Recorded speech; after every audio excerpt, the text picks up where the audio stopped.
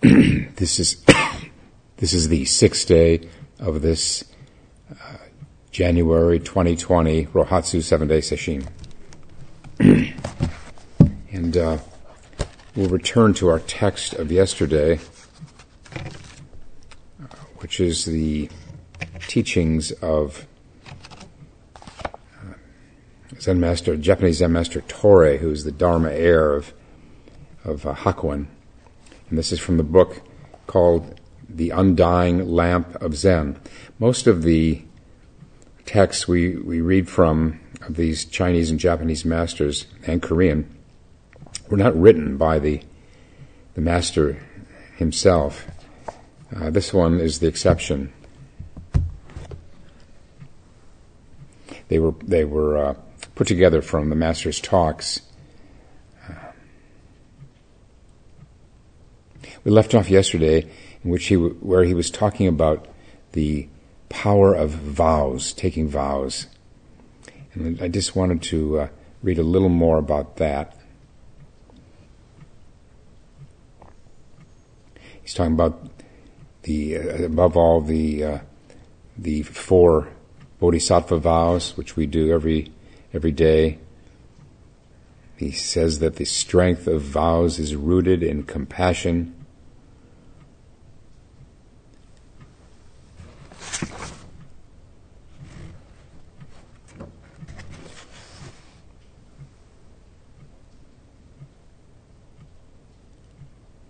And he says the section on the practical vows of universal good in the Flower Ornament Sutra says, if you make sentient beings happy, you make all Buddhas happy. Why? Because the heart of great compassion is the substance of the Buddhas.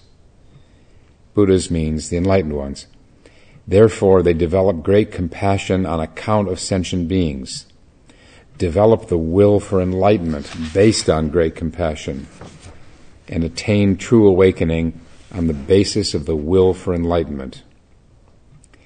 It is like a giant tree in a desert. If the roots find water, then the branches, leaves, flowers, and fruits all flourish. The giant tree of enlightenment in the desert of birth and death is also like this. All living beings are the root of the tree. The Buddhas and Bodhisattvas are the flowers. Benefit living beings with the water of great compassion, and you can obtain the flowers and fruits of knowledge and wisdom of Buddhas and Bodhisattvas.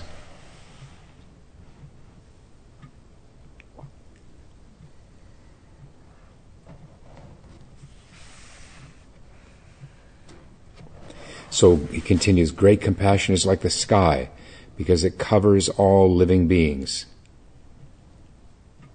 Great compassion is like the earth because it produces all the teachings. Great compassion makes it possible to see Buddha nature by first clarifying real knowledge for the sake of others.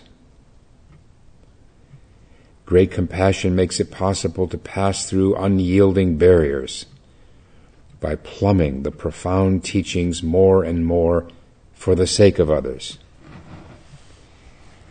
Great compassion makes it possible to penetrate the transcendental by seeking a life beyond for others. Great compassion can develop powerful application by striving on this path for the sake of others. For the sake of others. Great compassion can activate intrepidness by keeping a vigorous will alive for the sake of others.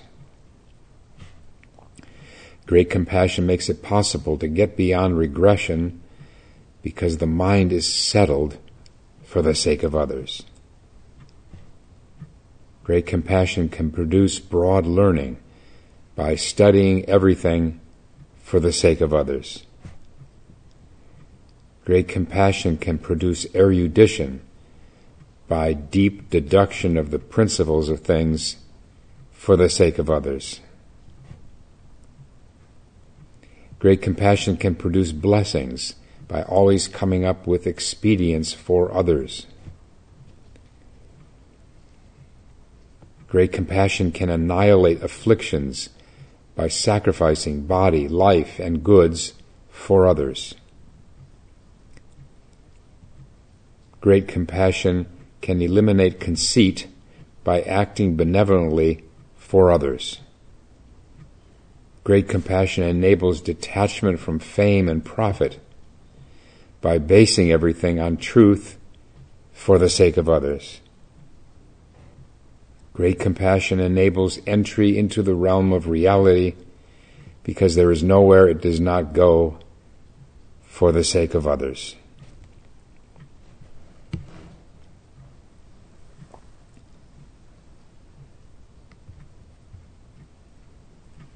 The virtues of great compassion are infinite. They could be expounded upon forever without exhausting them, but it boils down to this. Whoever has great compassion can extinguish all obstructions caused by past actions and can fulfill all virtues. No principle can be understood, no path cannot be practiced, no knowledge not attained, no virtue not developed.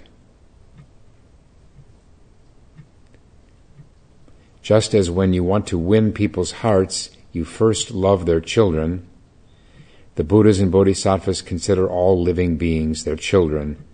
So if you love all living beings equally, all the Buddhas will be moved to respond.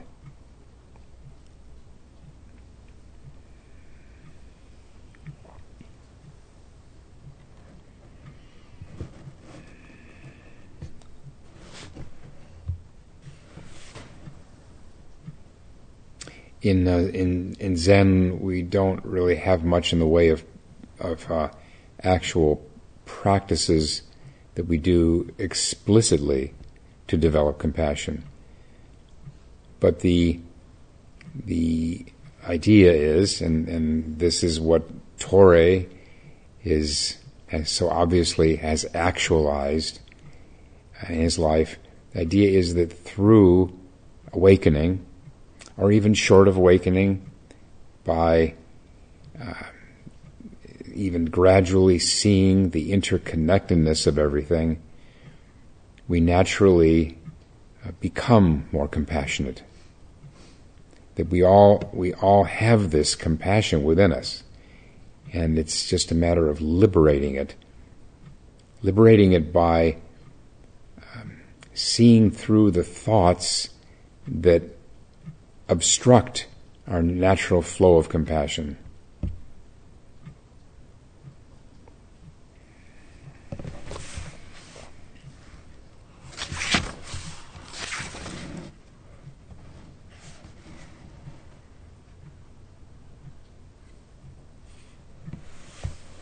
Now, skipping forward a few pages, we change topic.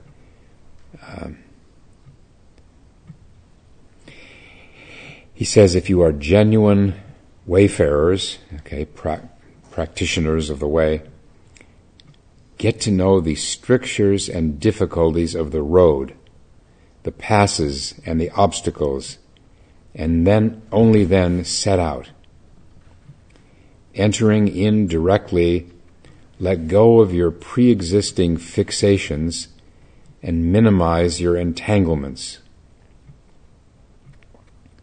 Make your footsteps light and your sense of the way heavy.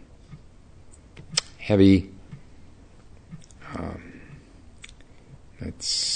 that is such an inspiring word. Make your sense of Dharma, your commitment to the Dharma, firm and solid. Make your footsteps light.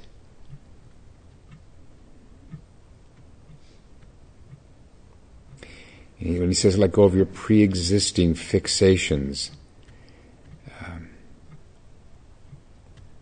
our attachments to our issues, our ingrained notions, ideas, judgments, evaluations, opinions. we chant in affirming faith in mind, just let those fond opinions go. Opinions are a kind of fixation. We get fixated on our likes and dislikes, what we think about things. He continues, don't seek fame and gain. Don't mix in worldly thoughts. Your heart will become joyful, as if you were setting out on the road back home, like you were going into a mine of gold and jade, like you have become an emperor. Keep on this way, thought to thought, and you can congeal a mass of wonder. It's what we commonly refer to as the doubt mass or the doubt sensation. Wonder is an excellent word. And when we are in a state of wonder, the mind is open. To the degree that we feel wonder, we will be free of our pre-existing fixations.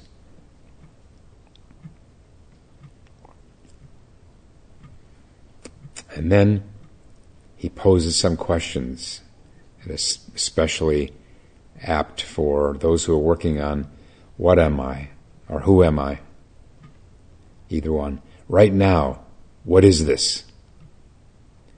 What is it that sees? What is it that hears?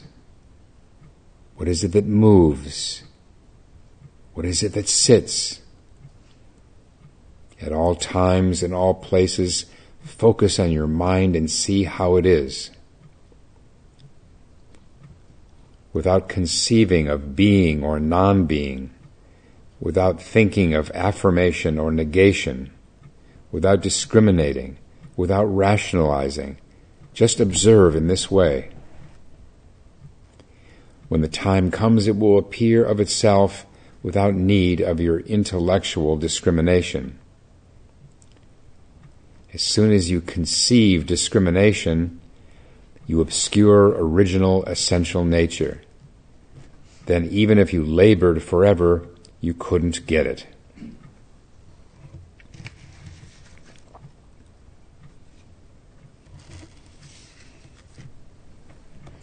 Just some of these phrases may not be so easy to relate to, where he says, without conceiving of being or non-being. I don't think a lot of us go around conceiving of those two words, being and non-being, but it's really, what he's talking about is anything related to who we are or what it is. I am, it is, they are. It's in the realm of being, or the opposite. Affirmation or negation, getting caught in yeses and nos, without discriminating, without rationalizing. Just look. Look directly.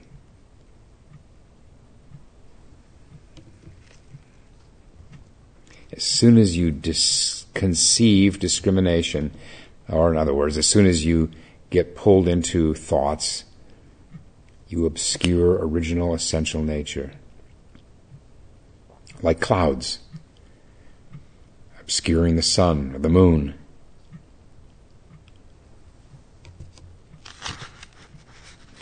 We can get to the point of awareness, especially most likely late in Sesshin, where we have such acute awareness that we can notice that there are thoughts, that a thought is coming, and still ignore what the thought is. It's a very fine line. It's almost it's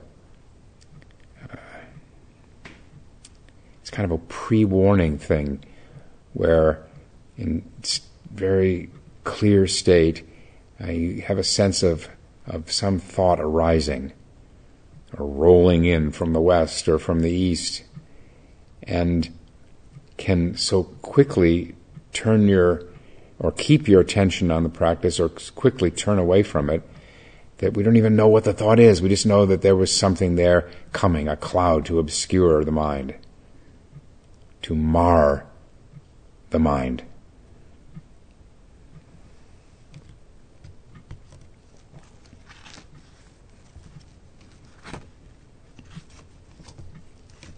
One of my favorite statements about dealing with thoughts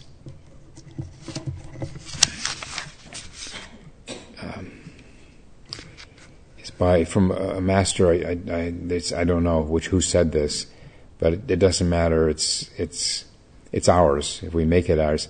He says, "Do not fear the arising of thoughts. Only be concerned lest your awareness of them be tardy." Actually, yes, this is Jino, the Korean master.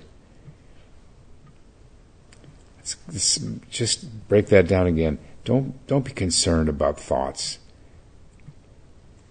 Just be concerned that you not dwell in them too long without noticing.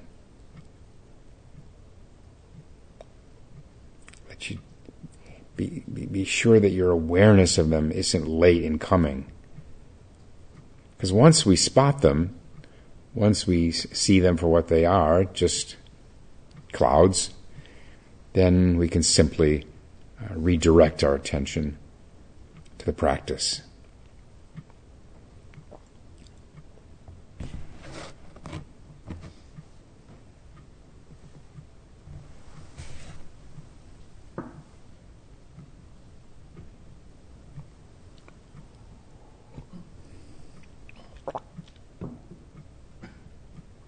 Thoughts need have no power over us. If we just see them for what they are, they turn out to be nothing. Just illusions.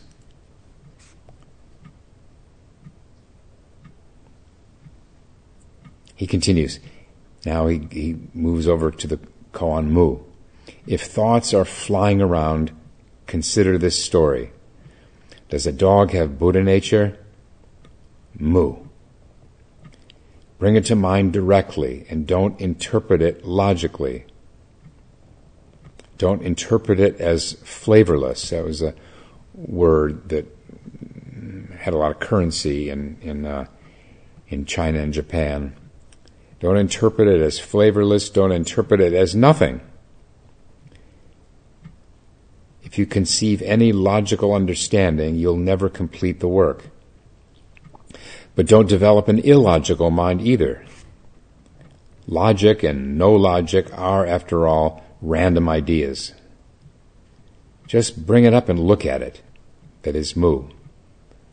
It has nothing to do with interpretation. Interpretation is just one step removed from the direct experience of mu. It has nothing to do with interpretation. It is the real way of practice of the Buddhas. Continue moment to moment, whether speaking or silent, active or quiet, walking, standing, sitting, lying down. Do not forget it. Or if you occasionally forget, don't lose power. Lose power by making a big thing out of having lost it. This is unusual, where one of these masters will acknowledge that, okay, well, you might occasionally forget it. But if you do, it's simple. You just go back to mu. The problem, of course, is that people so often don't just go back to mu. They make stories, they weave stories about having lost it for the 10 millionth time. It's not necessary, doesn't do any good at all to compound it by thinking about having lost it. In that we lose power. If we allow the train of thoughts to get started, taking us away.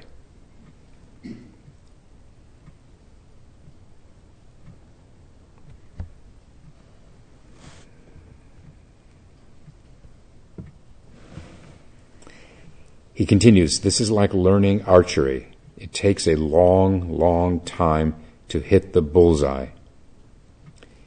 Just develop the will to persevere. Be careful not to flag and slack. If you give up this teaching, by what teaching can you attain liberation? And if you are not liberated, you cannot escape vicious cycles of birth and death. And how do the pains and troubles of vicious circles, now it goes, how do the pains and troubles of vicious circles compare to the toils and pains of Zen practice? So he's saying this, however we might struggle and have pain in Zen practice, it's nothing compared to the pains and troubles of cycling through life and death, time after time, suffering.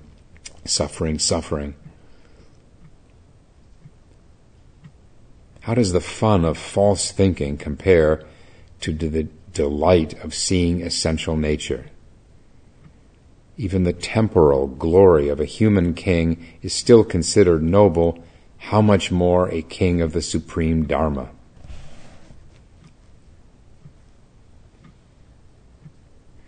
The fun of false thinking. I've never seen a master bring that up before. It can be fun to lose oneself in fantasies. It can be temporarily fun. They're pleasant fantasies, but they lead nowhere.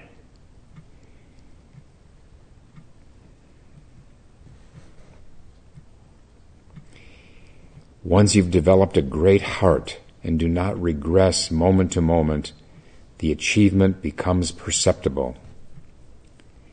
Those who detach from birth and death but do not clarify the way are like birds who want to fly without wings, like trees that want to flourish without roots.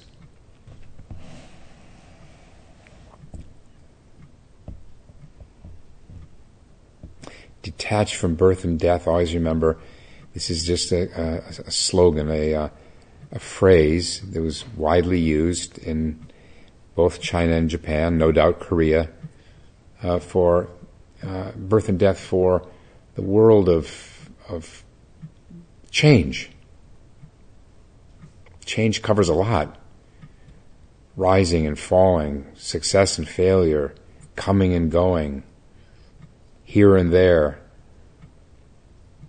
growing, declining. It really, birth and death is the world of thoughts.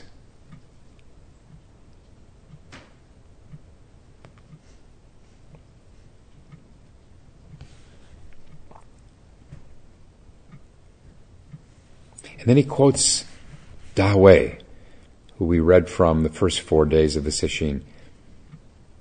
If you do not retreat from your initial inspiration moment to moment, taking your consciousness from its focus on worldly troubles and returning it to insight, then even if you do not break through in this lifetime, still when you're facing death, you won't be dragged down by bad habits into bad states. In the next life, you'll surely be able to actually experience insight according to the power of your vows in this life. This is a certain fact, not to be doubted.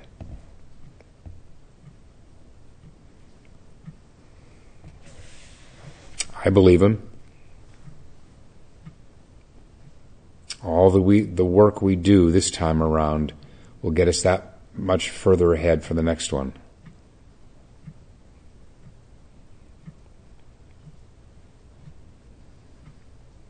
Being dragged down by bad habits as you're facing death. We get a little sense of this when we're sick, really quite sick in bed. The mind can get feverish or go into dark states when we're so vulnerable. But that vulnerability, being sick in bed, is nothing, they say, compared to the vulnerability of entering the bardo after death.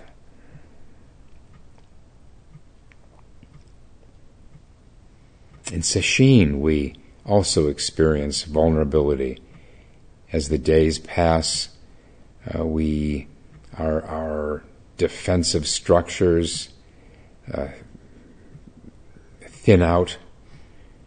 They gradually dissolve more and more, and we can be left feeling quite vulnerable, exposed, open.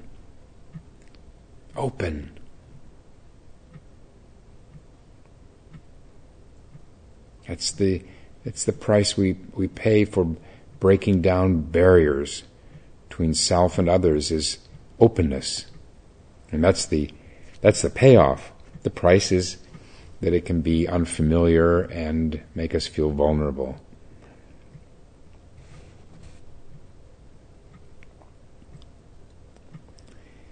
He says, Torre, after Dawe's passage, Torre says, how much more if your investigation is unremitting?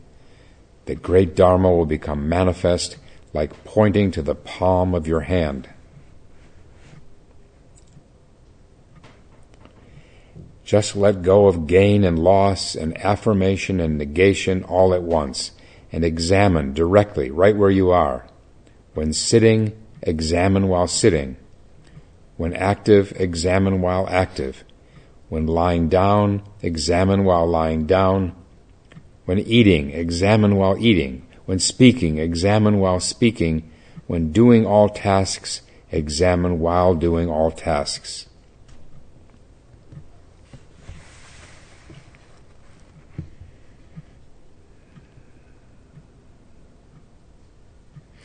Gain and loss, just to expand on that a little bit, any notion of progress or lack of progress, regress, is in the realm of gain and loss. It's not anything we want to pay attention to. Suppose a precious jewel you had hidden away at home got lost one day and you didn't know where it was. When you search high and low and still can't find it, you're uneasy in mind. 24 hours a day, no matter what you're doing, you surreptitiously keep looking far and near. Whose business is this? And what is Buddha nature like? Who is the you that it is like?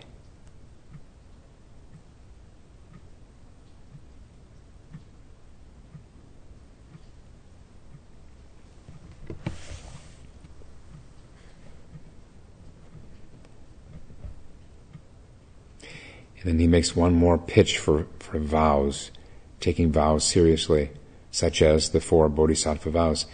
There may be those who, on reading such a discourse on the power of vows, may mistakenly imagine they have no part in it and cannot follow it in practice. What they don't realize is that this is an expedient for developing an initial attitude of faith, an ancient precedent,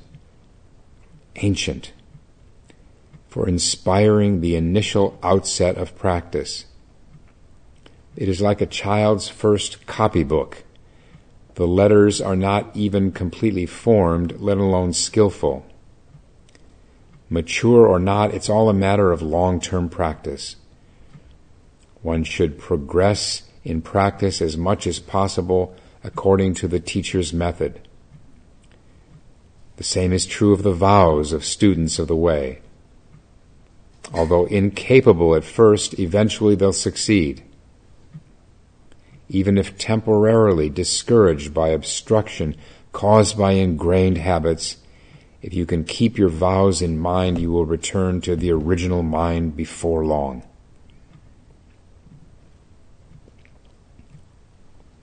Well, it's not to take that literally that we need to keep those, for example, those bodhisattva vows in mind. We just heard him speaking so strongly about working on mu, or what am I, who am I. That's what we want to keep in mind.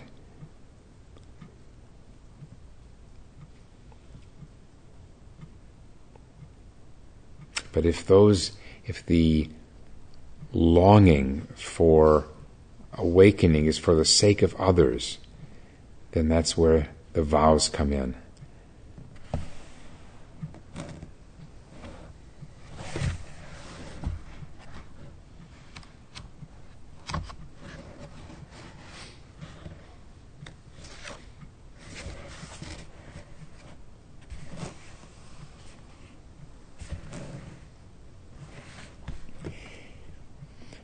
In lofty-minded people who genuinely work on the path, when the effort of inner seeking builds up and the power of concentration is full, then ordinary ideation, thinking, and conscious feelings are all inactivated. Reason and speech come to an end, and even the searching mind disappears at the same time. Even the breath nearly stops. This is the time when the great way appears. I think inactivated is a good word here.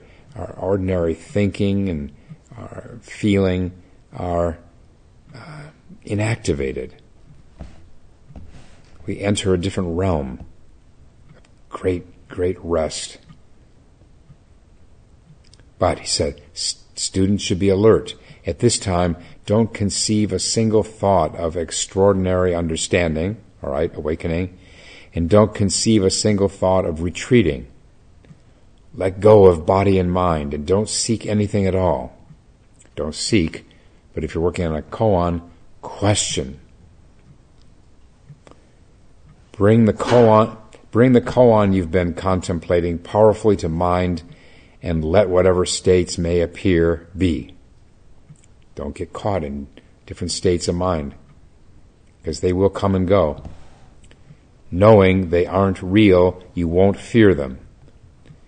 Plunging in with your whole body, get your fill of the source, carefully avoiding exciting your mind to grasp and reject. You need to let go of your body and relinquish your life therein only once. When the time comes, it happens suddenly, and you know this experience. This is called letting go of your grip over a sheer cliff, then after perishing, coming back to life. Suddenly, in an instant, you recognize the root source, your own nature, the nature of others, the nature of living beings, the nature of afflictions, the nature of enlightenment, the nature of Buddhas, the nature of spirits, the nature of bodhisattvas, the nature of the created, the nature of the uncreated, the nature of the ultimate end, the nature of the sentient, the nature of the insentient, the nature of ghosts, the nature of asuras, the nature of animals, hells, heavens, polluted lands, pure lands. You see through them all at once, without exception, finishing the great task and passing through birth and death.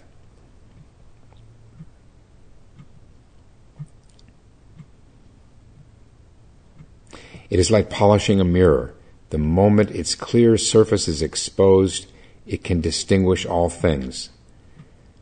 The coarse appears coarse. The fine appears fine. Blue, yellow, red, white, pretty, ugly, big, small, square, round, long, short. They are reflected as they appear without so much as a particle or tip of a hair left out. So the vividness, the exquisite vividness of each thing in its uniqueness, the differentiation aspect of reality, seeing the one nature of all phenomena brings out this clarity, this sharpness of differentiation, the differences in people and things.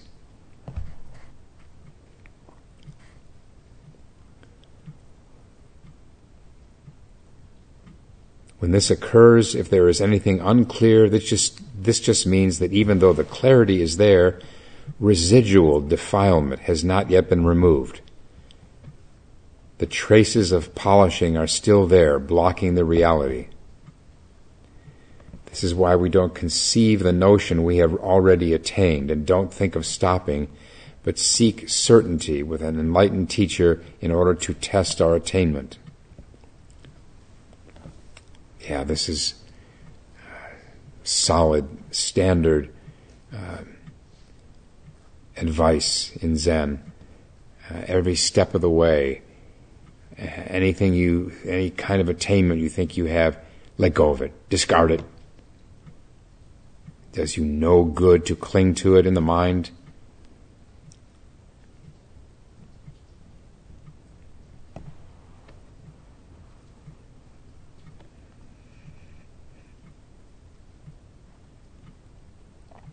There's a saying from the island of Crete: leave where you have succeeded, return where you have failed.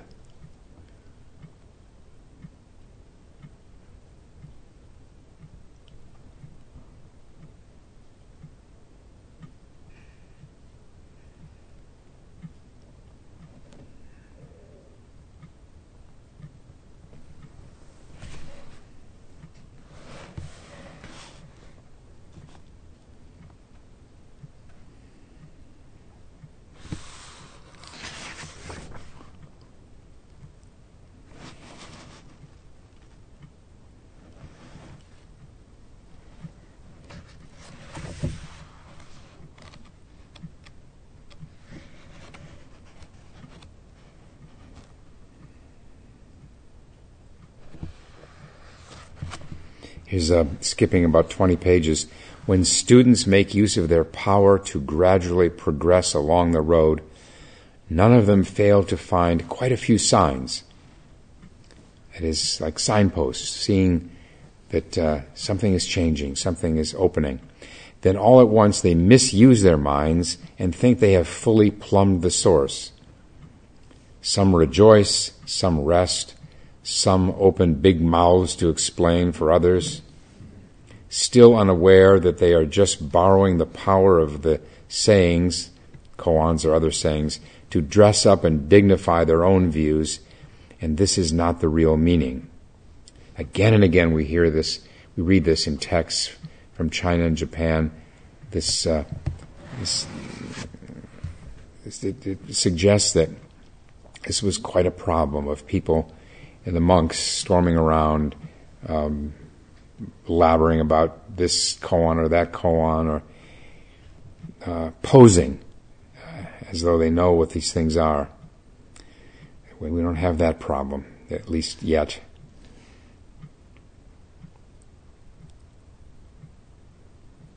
Just keep progressing and do not stop halfway along. An ancient said, "Those who have attained have mold growing on their mouths." Just keep your mouth shut for now and understand inwardly.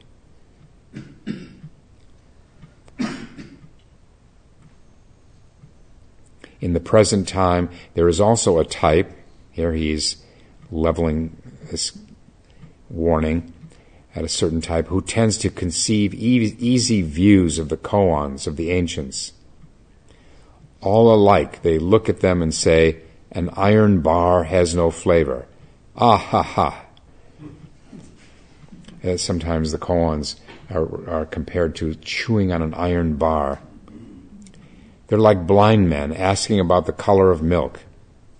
When told it's like a conch, they interpret it in terms of sound. Told it's like snow, they interpret it in terms of cold. Now, an iron bar does not mean there is no flavor. It means there's nothing you can get your teeth into. This is what's called an iron bar.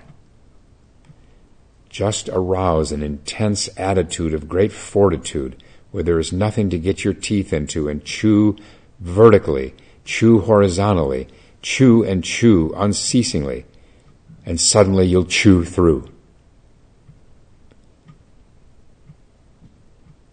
Once you've chewed through, you'll find the inexhaustible flavor of Dharma in there. This is called an iron bar. Later people didn't understand and misinterpreted it to mean flavorless.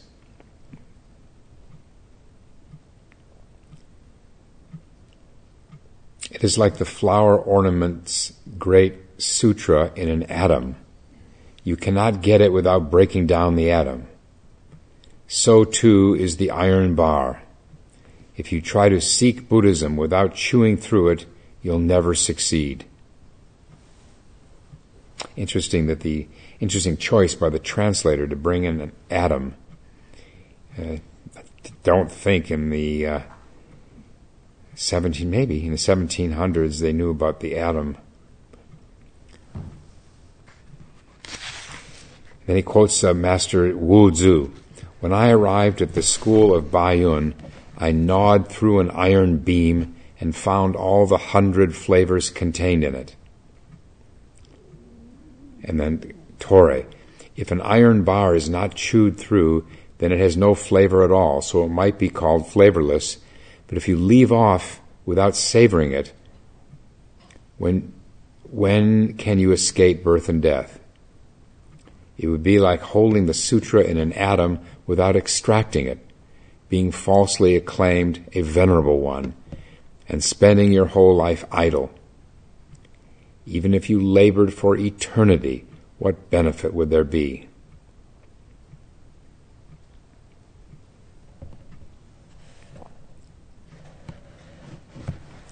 Again and again we are reminded that this is not the easy way.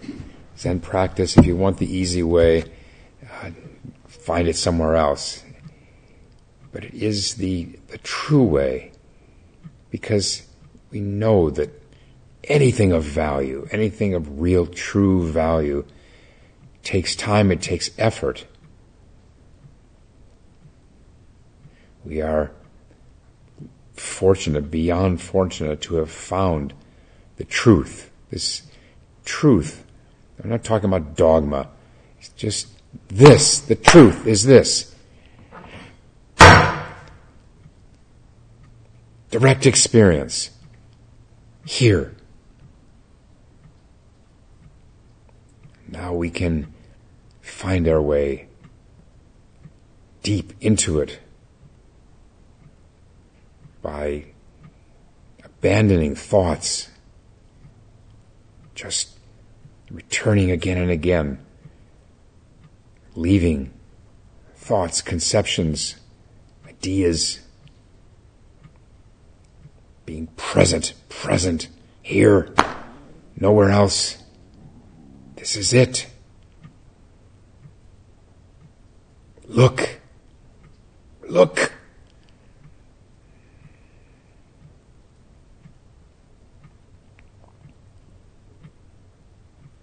Listen.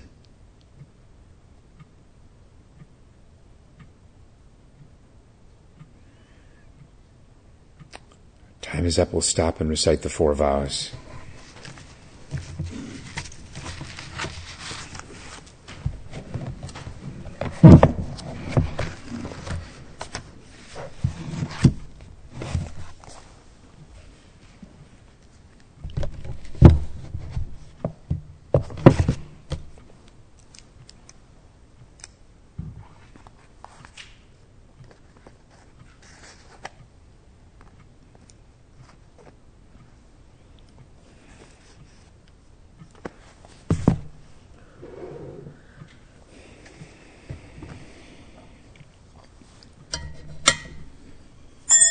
All beings without number, I vow to liberate endless blind passions. I vow to uproot dharma gates beyond measure. I vow to penetrate the great way of Buddha. I vow to attain all beings without number. I vow to liberate endless blind passions. I vow to uproot dharma gates beyond measure. I vow to penetrate the great way of Buddha. I vow to attain all beings without number, I vow to liberate endless blind passions. I vow to uproot dharma gates beyond measure. I vow to penetrate the great way of Buddha. I vow to attain.